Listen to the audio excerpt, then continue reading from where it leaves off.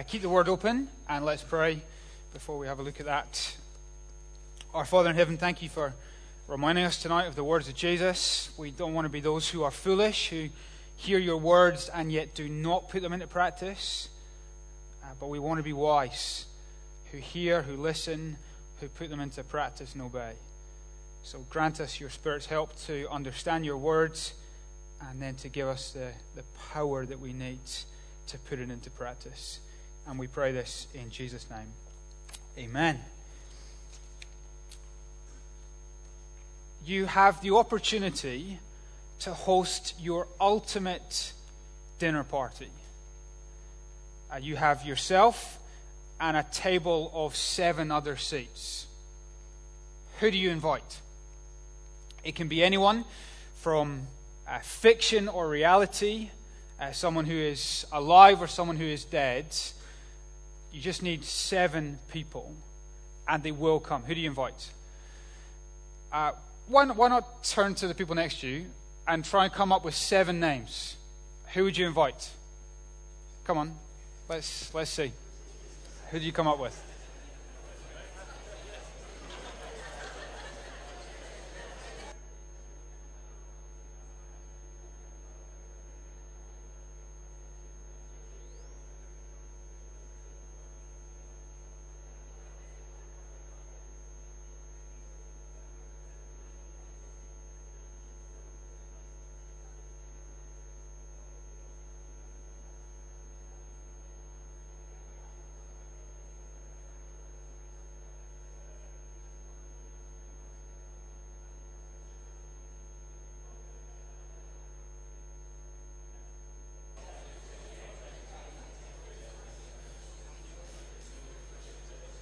Okay, there's some laughter, some confused faces. Who you invite reveals quite a lot about you. Is anyone willing to shout out maybe a name that would definitely be on your list of 7 people? Spurgeon from Garvey, okay. You don't have to be so holy. My grandfather, okay. No comment. Yeah. Who else? Who else is on your list? You're all nervous because you know that, don't you? It reveals a lot about you, who you invite. No one else? Jesus, okay. Good. Anyone else? Jane Austen? Churchill, yeah. Here's my list in case you're interested. You're probably not. Billy Connolly, Bill Cosby, P.G. Woodhouse, Stephen Fry, Boris Johnson, John Bunyan. I just think the interaction of those people would be fascinating. Do you not think? But who you invite reveals a lot about you. What you're interested in, where your area of expertise is, what kind of atmosphere you want to create, the people you like to engage with. Who you invite reveals a lot about you. There's a great advert at the moment. It's for an alcoholic beverage, so I won't mention the name. But in the latest Guinness advert, there is this... there's a tagline at the end. It's the one with the wheelchair basketball. Great advert. The tagline is, "The choices we make reveal the true nature of our character." That's gold. The choices you make reveal the true nature of your character. Just as who you invite to your ultimate dinner party reveals a lot about you, the choices you make reveal your inner character. Now that is very Proverbs. It is all about choices. And so far, the father has had his son kind of in his son's bedroom, and he's been sitting down with him saying, listen, before you go out the door into the big bad world, I want to instill this framework in your mind that is, life is full of choices. Every person, every circumstance, every temptation, every moment of suffering is a choice. And are you going to choose to be wise, or are you going to choose to be foolish? And the choice you make in that moment reveals the true nature of your character. What are you going to choose? And the father's about to draw the curtains on his introduction, and the son is about to step out the door into the real world. And what does the father want his son to have foremost in his mind as he faces these choices? Well, Proverbs 9 is where he finishes these lectures. And what he's going to present to us tonight is 2 invitations. he's introduced us so far in the book, these two women. Woman wisdom, who personifies God's wisdom. She's going to speak. She's going to invite the Son to a banquet. But then the Father is also going to let woman folly speak for one last time. And she too is going to invite the same Son to a banquet. What the Son chooses will reveal the true nature of his character. What I choose, what you choose, will reveal whether you are wise or whether you are foolish. In this chapter, will reveal whether we will truly live or whether we will eternally perish. Our choices will reveal the true nature of our character. And we're just going to look at these two banquets. Firstly, woman wisdom's banquet, then woman folly's banquet. You with me? Good. Let's look at woman wisdom's banquet, the first 6 verses, verses 1 to 6. Now, the first few verses just set the scene. So in verse 1, we have the venue. Wisdom has built her house. She has hewn out its 7 pillars. The scene is big. Her house is massive. These 7 pillars show not only as the extensiveness of her house, but the perfection of it. 7 in the Bible is perfection. There's the venue. The meal. Verse 2, she's prepared her meat and mixed her wine. I think the football team went out for their Christmas meal last night, and I heard it was nothing but meat. Here it is, luxurious meat, extravagance, just meat and wine. Verse 2, she sets the table. The scene is prepared. Verse 3, she then goes out, invitations, both from her maids, she sends out these women, but also her voice. She sends out this invitation to her banquet. And where does she locate herself? Verse 3, from the highest point of the city. Her venue, her meal, her table, her invitations, her location. Now, the language in those verses they reverberate around the rest of the Old Testament, the first part of our Bibles. And what it reveals about woman wisdom is she's not only personifying God's wisdom, but here she's actually in the place of God. She is a great host. She is the great inviter. That is true of God in the Old Testament. If you've got your Bible open, turn to Isaiah, chapter 25. In the Red Bibles, page 708. I just want to show you, woman wisdom here stands in the place of God. She shows that she has a divine side to her. Chapter 25, Isaiah 25, verse 6. On this mountain, the Lord Almighty will prepare a feast of rich food for all peoples, a banquet of aged wine, the best of meats, and the finest of wines. God is the great host. He is the one who hosts the banquet. And where is it on Isaiah 25? On this mountain. Where did wisdom locate herself in Proverbs 9? At the highest point. Do you know, biblically, what is on the highest point of God's city? His temple. It is where God dwells. It is where his house is. Wisdom here is personifying, showing us God. He is the great host. But more than that, he is the great inviter. Keep going in Isaiah to Isaiah 55.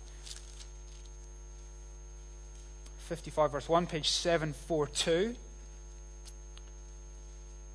And here we see God, not only the great host, but the great inviter. He says, come, all you who are thirsty, come to the waters.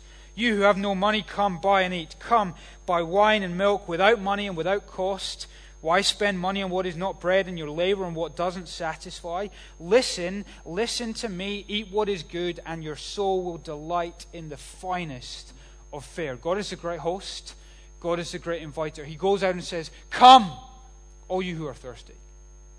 So wisdom here shows us what God is like. When Jesus appears in the New Testament, it is not insignificant when he starts telling stories of banquets. When he starts sending out invitations saying, come, what do we learn of Jesus? That where wisdom personified God, Jesus comes on the scene as God. He is the great host. He is the great inviter. Question though, who is invited in Proverbs chapter 9? Go back to Proverbs. So wisdom set her house, she set the meal, she set the table. The invitations are sent, but to who? Well, verse 4, she cries out from the highest point of the city, "Let all who are" what? Come in here. Let all who are A-list, let all who are rich list, let all the nobility come in here. Let all who are moral, let all who are right, let all who are good come in. Correct?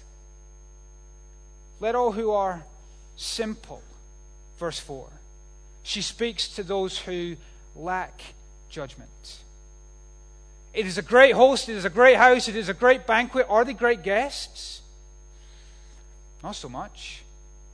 They are the simple and the lacking in judgment. What is that? Who is that in Proverbs? Let me show you. Proverbs 7, verse 7. Because this language of someone being simple and lacking judgment has come up before. 7, verse 7. I saw, this is the Father speaking, I saw among the simple, I noticed among the young men, a youth who lacked judgment. Now what happens in that story in chapter 7? The youth who was simple and lacked judgment did what? He went and slept with a prostitute. Chapter 9. To all who are simple, to all who lack judgment, come in. What? A great host, great banquet, great food, great house. These guys. The very person to whom God, the great host, invites is the bloke who is coming fresh out of the brothel. What is that? Who you invite reveals a great deal about who you are. Did any of you guys invite this guy? Who of you said, yeah, I want the guy straight from the prostitute? Not many, I guess. What is God doing? Well, who he invites reveals a huge amount about his character. God is the great inviter, is the gracious inviter. The grounds for an invitation to his banquet is not merit, but need. To those who are simple and lacking in judgment, God says, come. The fool in Proverbs is not excluded from the banquet, but is implored to come in. Great banquet, great host, great food, great house, and yet the seats are full of what? Full of fools. And so what does God say to the fools? How does he tell them to come? Well, verse 5, come and eat my food, drink the wine I've mixed. Verse 6, leave your simple ways and live. Walk in the way of understanding. He says, fools, come to the banquet. Leave your old way of life and walk towards my banquets. You leave one way, you turn from one way, and you walk another way. The Bible's term for that is repentance. The invitation from God, the great host, to a simple fool who lacks judgment is what? Repent. Come and repent. Turn from your old way of life. Come to me. Turn from that. Come to me. So he says to any fool, to anyone who is deeply aware of their own faults and their own needs and their own brokenness, you've got a place at my table. All you need to do is leave that and come here.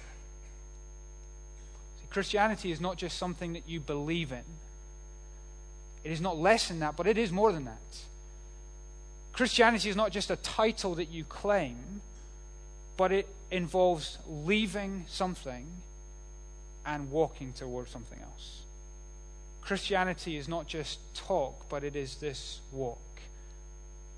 And so God, the great inviter, says to someone who is walking away from him, walking the wrong direction, repent and come to my banquet.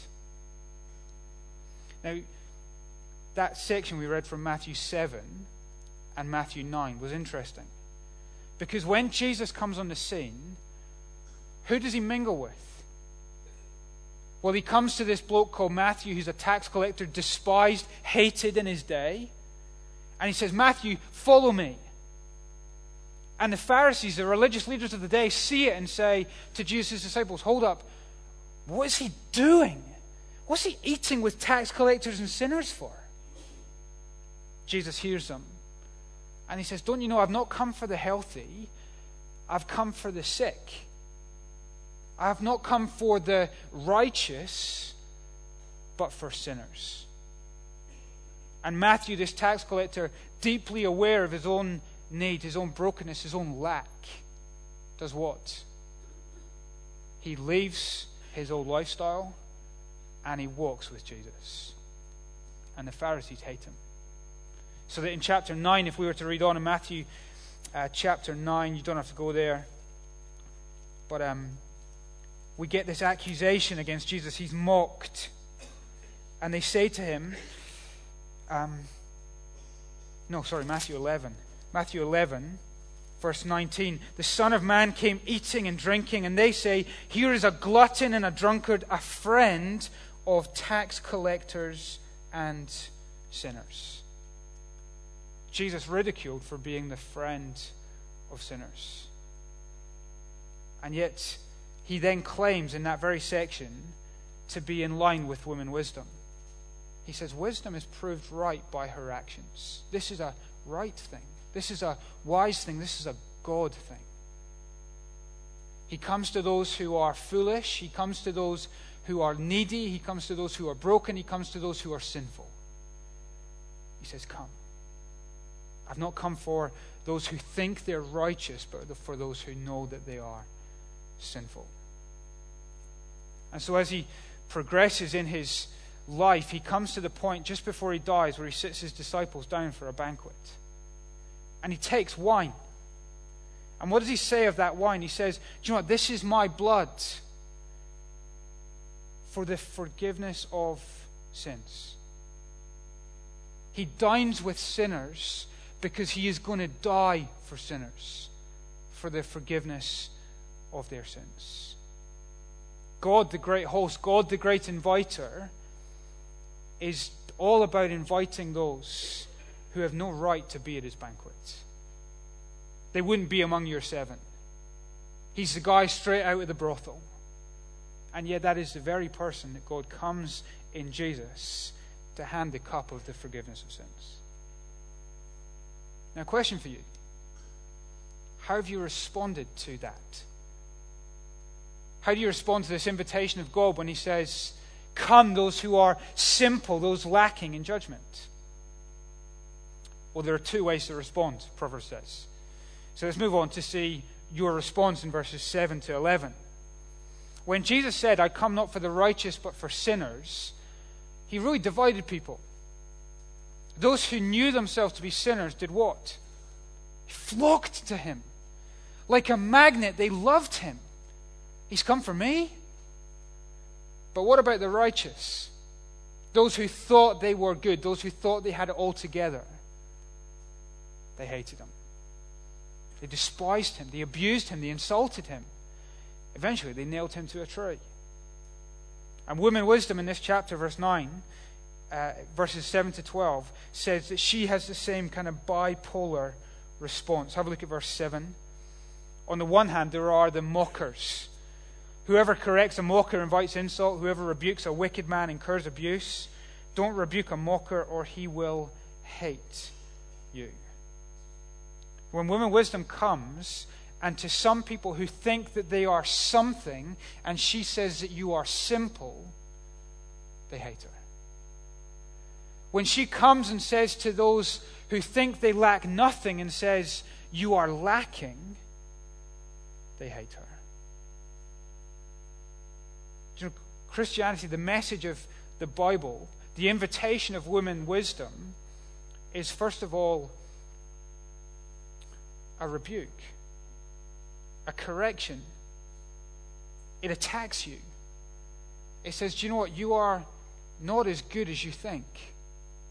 You are not as altogether as you think. In fact, you're broken, you're needy, you're lacking, you're sinful.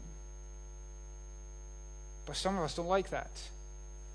We see her making this call to the guy who's just slept with the prostitute, and we say, I don't want to take my seat at a banquet next to him. We say, how dare you put me in the same category as that? How dare you call me simple and lacking and sinful and wicked even? And so we mock.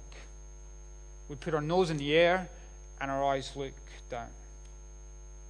We don't like it. Women Wisdom says there is always that response. I wonder if that's how you're responding. But there is another response in verses 8b to 9. As well as the mockers, there are those who are wise. Verse 8b, rebuke a wise man, he'll love you. Instruct a wise man, he'll be wiser still. Teach a righteous man, and he will add to his learning. There are some, when Women Wisdom comes saying you're simple, admit you, I know. There are some, when Jesus comes saying that you are sinful, you say, I've been trying to hide that, but the truth is, that's exactly me. What creates the difference between these two responses? What's the difference between a mocker and someone who is wise? Well, we're back to that Proverbs motto, verse 10. Here's the difference. The fear of the Lord is the beginning of wisdom, and knowledge of the Holy One is understanding. How do you get wise? Well, you get your relationship right with the Lord. That is, you come to the point where you're not just working on the horizontal, looking down on others, comparing yourself to other men and women, but you get to the point where you're looking at the vertical and you're saying, He's creator and I'm a creature. He's righteous and I'm sinful. He's holy and I'm rebellious. He's eternal and I'm finite. He's judge and I'm the judged. So the fear of the Lord puts you on your nose, puts you flat on your face before the holiness of God. And when you're flat on your face, you cannot look down your nose at someone else and mock. See, when you get the comparison between yourself and the Lord, it's when you start getting wisdom. You're not looking down on others, but actually you take the title simple and lacking in judgment and you say, well, that's an understatement. I'm actually worse than that. That's where true wisdom is born.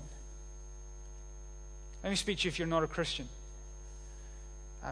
How do you feel when Jesus comes and says, I've come not for the righteous, but for sinners?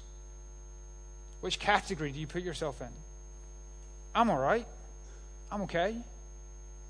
Or actually, do you know what? There is something broken, something guilty in me. Well, God would come to you as a great host, a great inviter tonight and say, listen, come. It's exactly who Jesus came for. It was whilst we were still sinners that Christ died for us.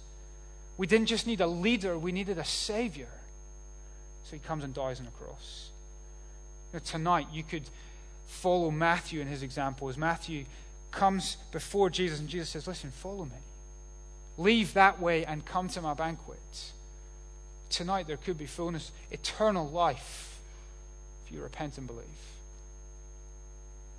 That's what verse 12 says. If you're wise, your wisdom will reward you. When you get your relationship right with the eternal God, you reap eternal benefits, both in this life and the life to come. But look at the other half of that verse. If you are a mocker, you alone will suffer. Those who hear the words of Women Wisdom, who hear the words of Jesus and say, I mock that. That insults me, so I will insult him. That abuses my pride, so I will abuse Jesus. Jesus says, you will suffer alone. What about for those of us who are Christians? Where are we at on the mockery or the wise scale? Let me speak to those of us at Charlotte Chapel specifically. How are we doing on wisdom in regards to, in the language of this passage, accepting rebuke and accepting correction? Imagine this guy from Proverbs 7, verse 7. The young man lacking sense, simple, who's just bedded a prostitute. Imagine he walked into Charlotte Chapel and he sits next to you. In fact, expand that. Imagine there was some sense of revival so that into Charlotte Chapel walk more of the simple and the lacking in judgment. Imagine the pews were filled with the prostitutes and the pedophiles and the pimps, with the addicts and the teenage mums. And they're sitting in the pews with us. How do you respond? How do you engage? Do you look down your nose? Do we keep our distance? Do we protect our family and move away?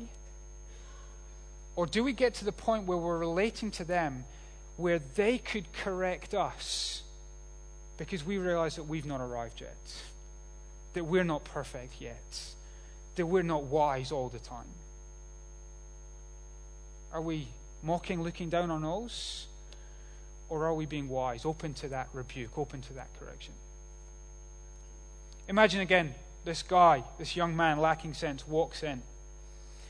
He's come out of the brothel and he gets handed a card by Robin on the streets. And he hears of this great invitation to those who are simple and lacking in judgment. And so he comes in thinking, all right, I want to hear this. I want to know more. As he comes in, what kind of environment does he perceive? What kind of context does he meet? Does he meet a bunch of people who are giving the impression that they are fine, that life is okay, that they've got everything together? Does he meet a context where people are too embarrassed to cry, or too proud to admit weakness, or too superficial to acknowledge and confess sin? Because if he's heard the invitation to those who are needy, and then comes into a context where there is no opportunity to express needs, is he going to stay or is he going to leave? Does that make sense? He hears the invitation to those who are broken, but he comes in and he meets a bunch of people who are pretending that they're all healthy. I wonder if we need to be far more open with each other so that the community matches the invitation, that the guests at the banquet match the invitation of the host. That's why I've liked these interviews we've done in this Proverbs series, because we've had people who have been courageous enough to admit before a room this size and say, do you know what, I really struggle with pride.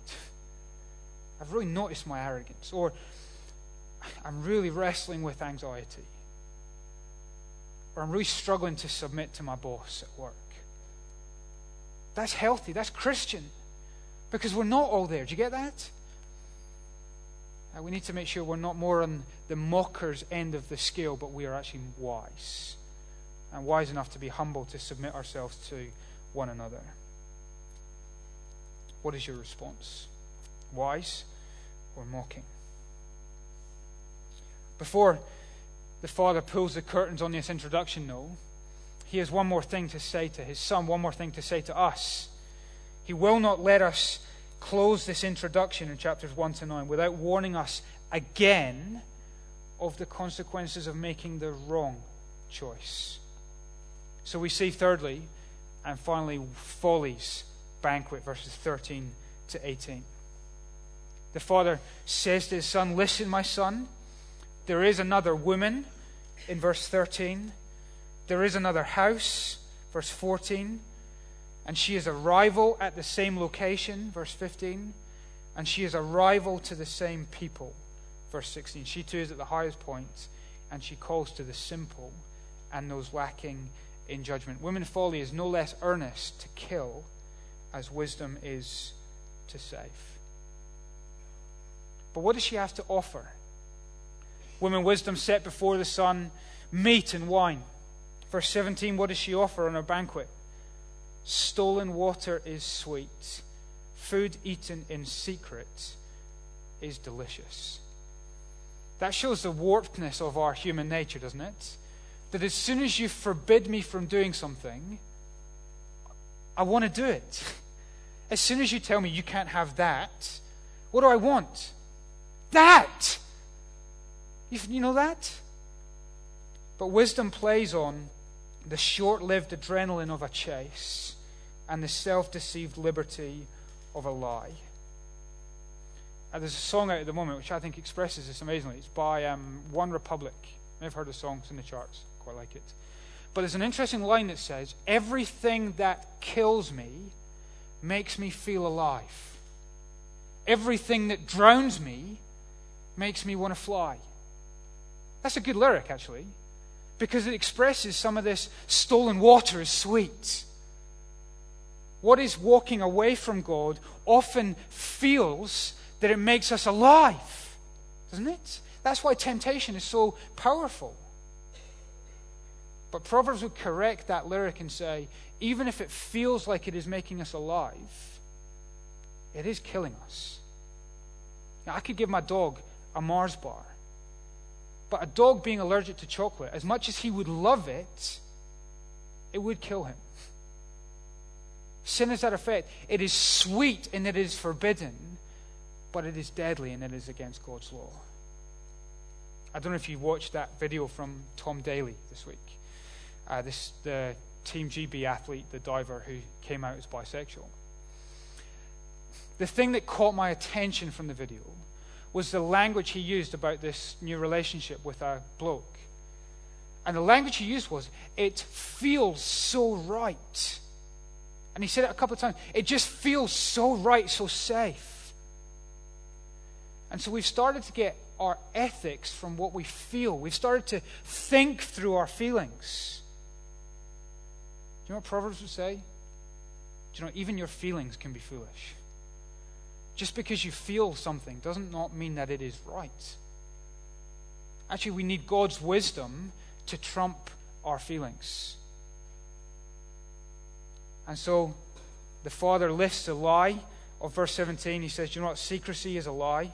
The Lord sees everything. In verse 8, but little do they know the dead are there, that our guests are in the depths of the grave.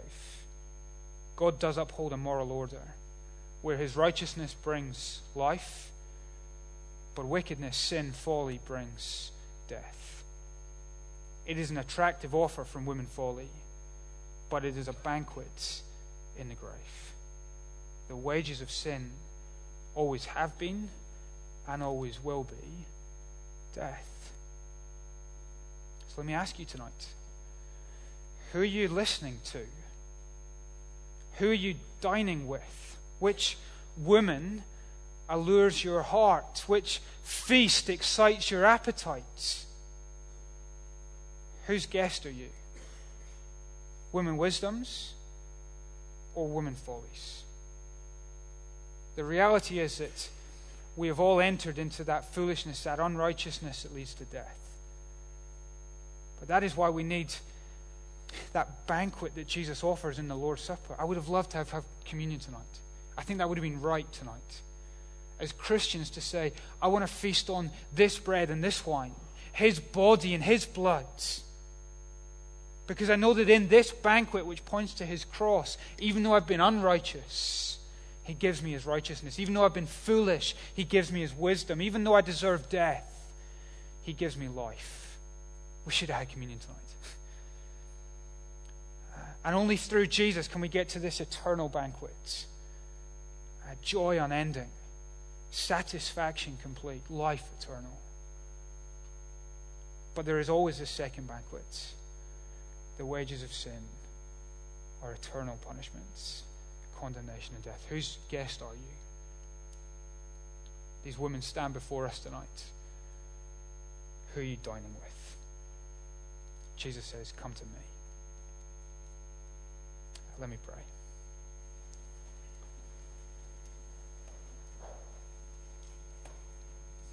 Our Father in heaven, we thank you so much that your invitation reveals so much about your character. That though holy, you are loving. Though just, you are gracious. Though jealous, you are merciful. So our Heavenly Father, we thank you so much for your invitation in Christ Jesus to those of us who are so undeserving. We thank you for your grace. We thank you that in Christ we have access to this eternal banquet. So we praise you. We thank you. And we praise you in Jesus' name. Amen.